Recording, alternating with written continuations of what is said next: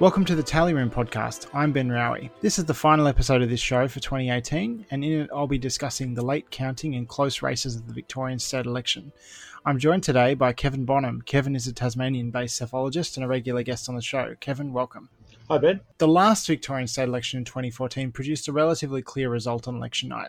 Pretty much only the seat of Prahran was still up in the air a couple of days after the election. In contrast, a large number of seats remained in play days after this election, with 8 seats decided by less than 1,000 votes compared to only 5 in 2014. The new Legislative Assembly includes at least 56 Labor MPs, 9 more before the election. There are currently 26 coalition members, although one of those seats is still to be decided. There are also 3 Greens and 3 Independents. This is a crossbench of 6 members, which is the largest crossbench in the Victorian Parliament since the Second World War.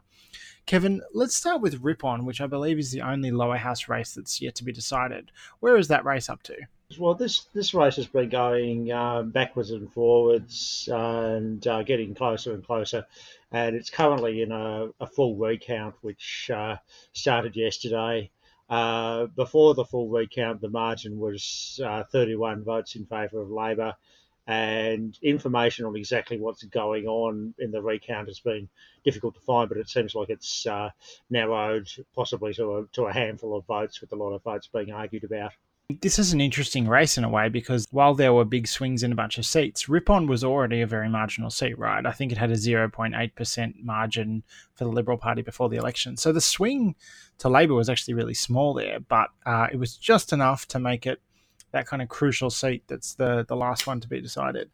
Louise Taylor's done remarkably well to resist the swing to this extent. When you see some of the swings that seats have fallen on, seats have been falling on 5%, 8%. We've got a seat on less than 1% that has gone to the wire, but with the assistance of personal vote effects for a new sitting member, and also the sort of the inner metropolitan seats have been swingier than the rural seats. That's a good place to maybe talk about the races between Labor and the Greens. So there were 3 seats that the Greens have won.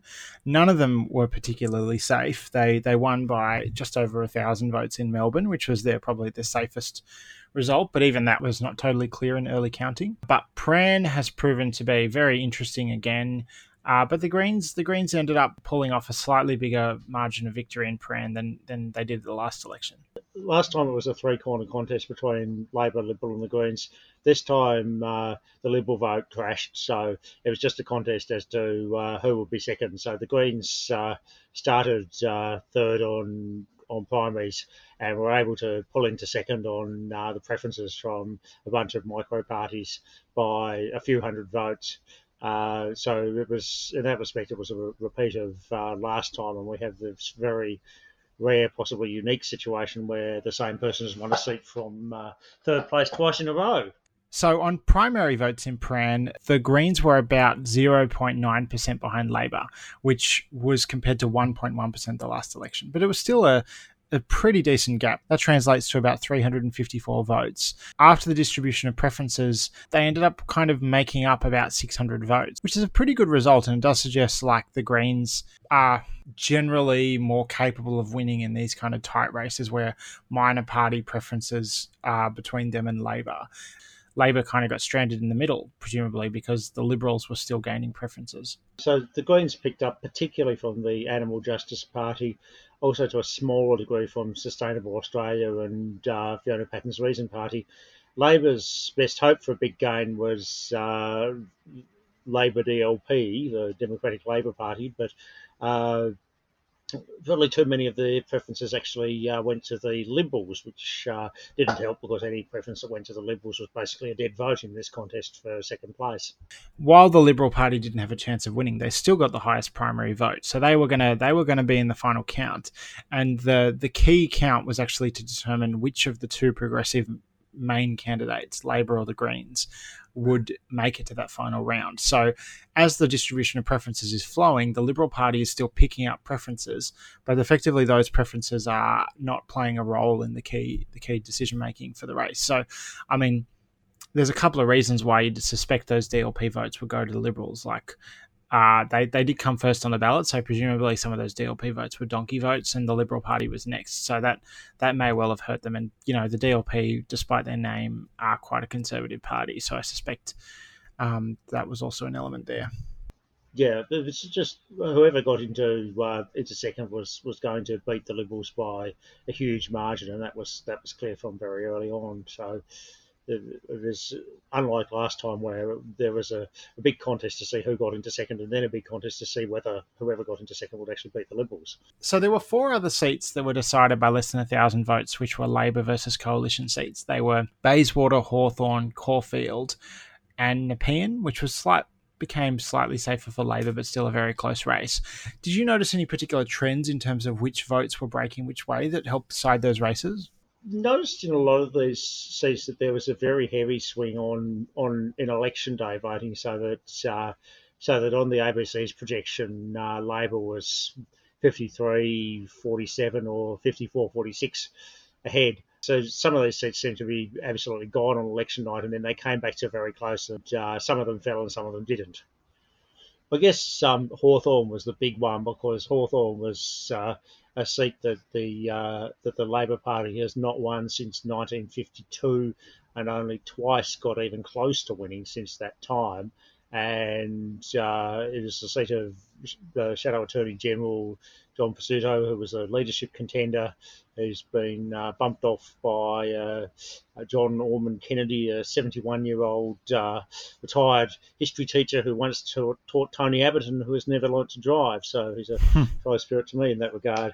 It's an amazing story, but this is like a big crisis for the Liberals to have lost such a seat. So on election night, we had this trend where Brighton and Sandringham were also in a sort of similar position, but they got pulled back a little bit and the Liberal Party held on there. It does seem like maybe there's a little bit of a trend that these inner city, maybe more socially progressive, wealthy Liberal electorates may be a bit alienated from the Liberal Party right now. I don't want to get ahead of myself, but I think Wentworth and Hawthorn may be the beginning of a bit of a trend that we should definitely be watching at the next election.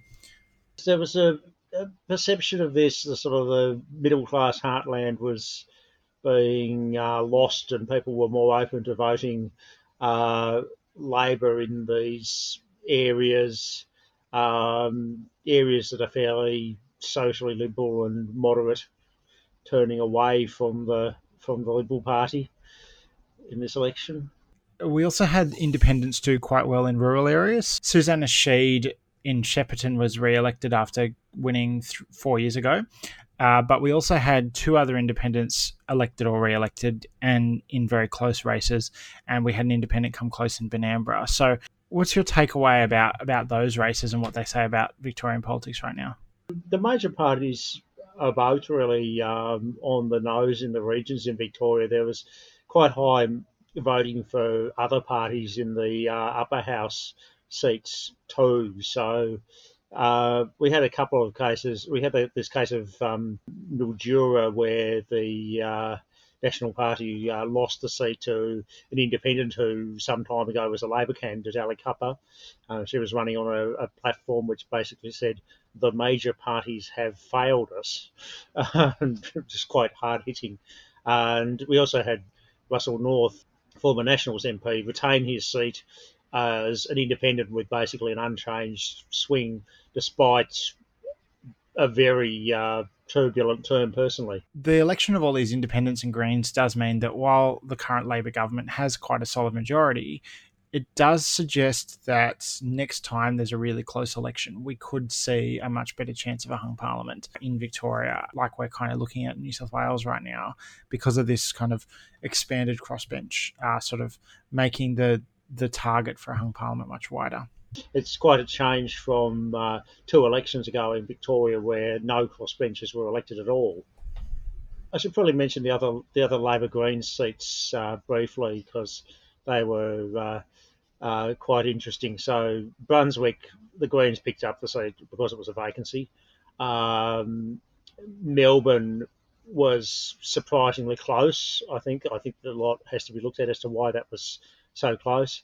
And you had the other two, was Labor won Northcote, which was going back to them after a by-election, and Richmond, where there was a lot of controversy about the Greens candidate because of her conservative policies on sex work. So at the time of recording this podcast, I believe none of the final counts have been conducted for the Victorian upper house. We haven't seen any of the pushing of the button, and presumably we'll see that early next week. We do have the benefit of the ABC's preference distribution calculator, which does give us a sense of who would win if all the preferences were distributed in line with the group voting tickets. But this is far from perfect, since about 10% of votes were cast below the line. So we need to be a bit more creative in analysing the count so far, which you've been doing, Kevin, with your analysis on your blog. So I thought maybe we might run through each of the regions.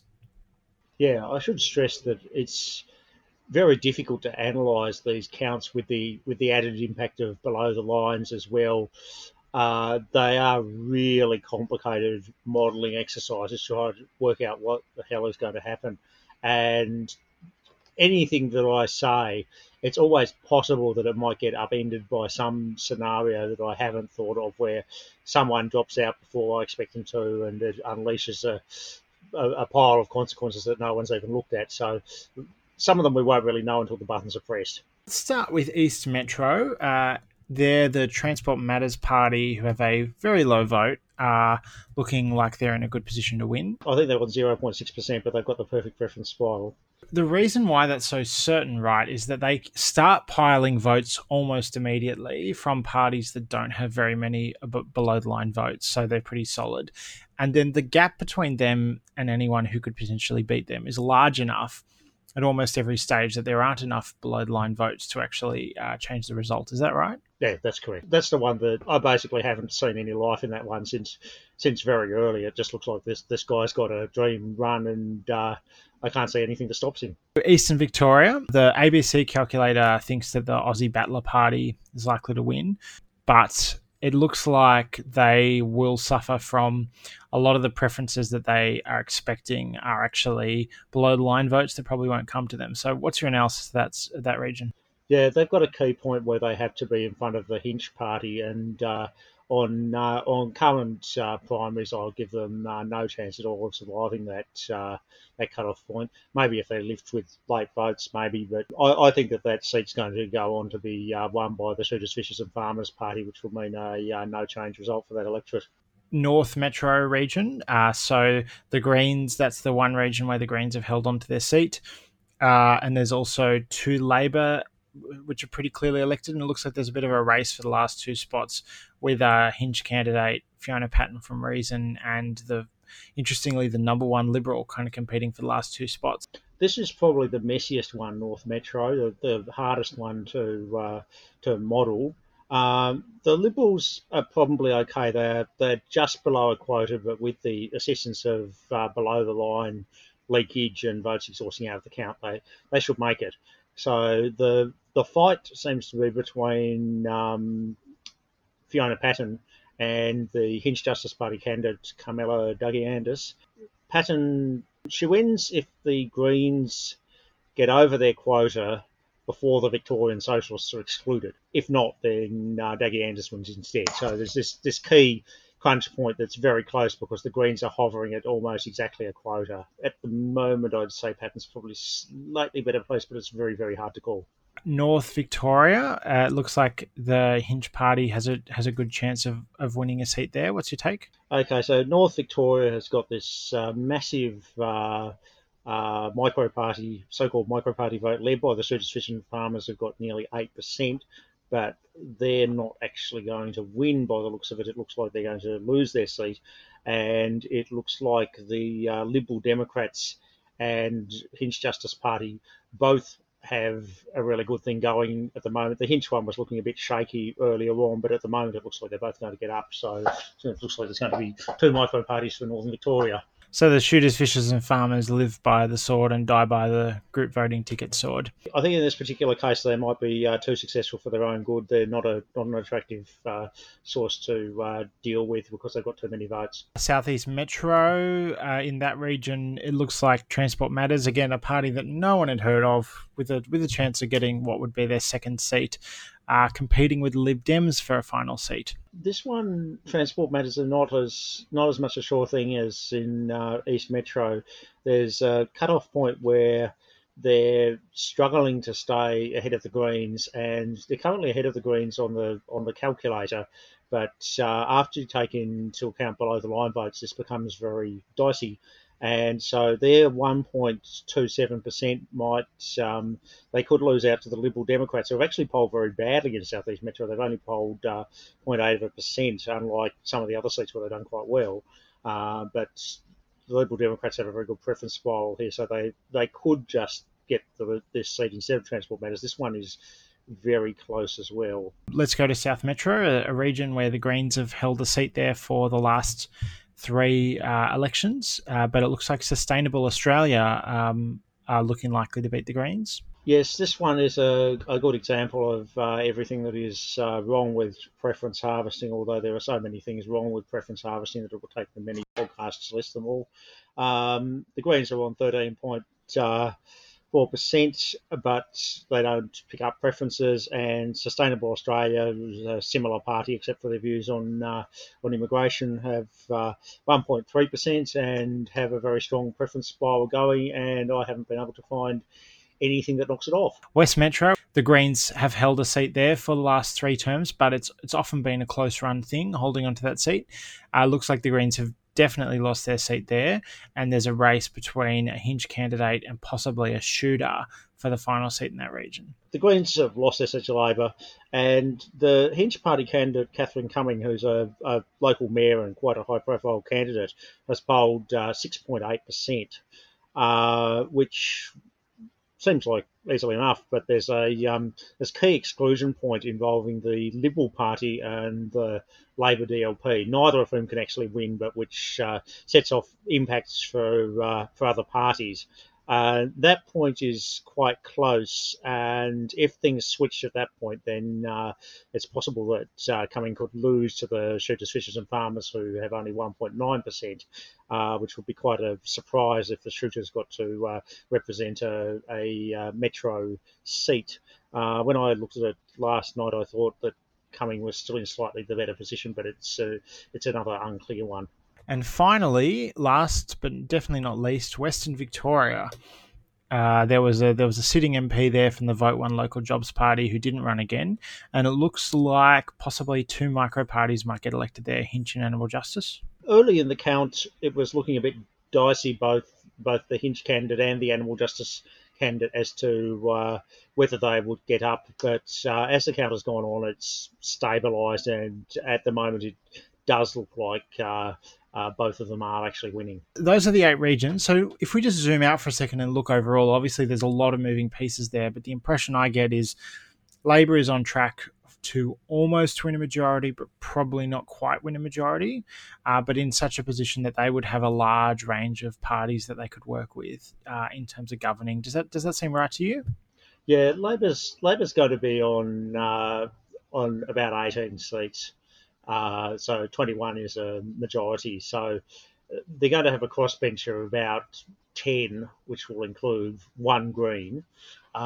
So they may be able to pass things with the support of the Hinch Justice Party alone, or barring that they'll have various other options for getting things through with some combination of these little parties. It's going to be a pretty pleasant time for them, I would think. It's not sort of the situation in which they may not like so much of having just the Greens in the balance of power. They don't like being held to ransom by the Greens. So this may be one reason why there's not been a great enthusiasm from Labor for changing this electoral system and fixing the problems with it. I was going to ask about that, though, because I do think you do get to a certain point where even the Labor Party says, well, this might have gone too far. And in our last episode, Paddy Manning was saying that he'd spoken to a sort of prominent Labor figure who said, yeah, no, we're looking at reforming the system, which was interesting and a bit of a surprise. I have wondered a little bit about where those numbers would come from. So if Labor gets to, say, 18, they would need 3 other votes to pass any kind of reform, and obviously the Greens would be one. I suspect if Fiona Patten got elected in North Metro, she even though she's benefited from the system in the past, clearly she's felt hard done by in the recent election in terms of the preference deals. So I do think it's possible there might be a vote there, but that still only gets you to about 20. So there isn't really there could be, if Labor gets to 19, just enough for a Labor plus crossbench majority for voting reform. I suspect if we did see it, we would probably not see it until middle of 2022 in the lead up to the next election, when the government's kind of cleared its agenda before the next election. Yeah, or the other possibility is bipartisan reform. The coalition's been pretty trashed by this result, and I think they've lost a few seats to micro parties here, and they would benefit from reforming this system. So, but I think really it's all on Labor as to whether Labor want to change it or not. Nothing's getting to the lower house without Labor, even if it was possible in the upper house. So that's about it for this episode of the Tally Room podcast. Kevin, thanks for joining me. Thank you. And Kevin, where can people find your ongoing analysis of this results as we get to the finish line? Okay, all my analysis is up at kevinbonham.blogspot.com.au, Bonham, Bonham, and you'll have to scroll down a little bit, but pretty soon you'll come to a Victorian post that has a link to the upper house. Yes. So this is the last episode of this podcast for 2018. There will be some final analysis of the Victorian state election over the coming week. Then I'll be largely going quiet until January 2019, when I'll be returning with analysis of the upcoming New South Wales and federal elections, including new episodes of this podcast. In the meantime, you can also check out each individual seat guide for the federal election and the final seats for the New South Wales election guide, which will be going up over the course of December. You can find this podcast on your podcast app of choice. If you like the show, please consider rating or reviewing us on iTunes. You can follow The Tally Room on Twitter at The Tally Room, or like us on Facebook. Information about this podcast is available at www.tallyroom.com.au, and you can email questions or feedback to thetallyroom@gmail.com. Thanks to Chris de Bro for writing the music you hear in this episode. Once again, thanks for listening.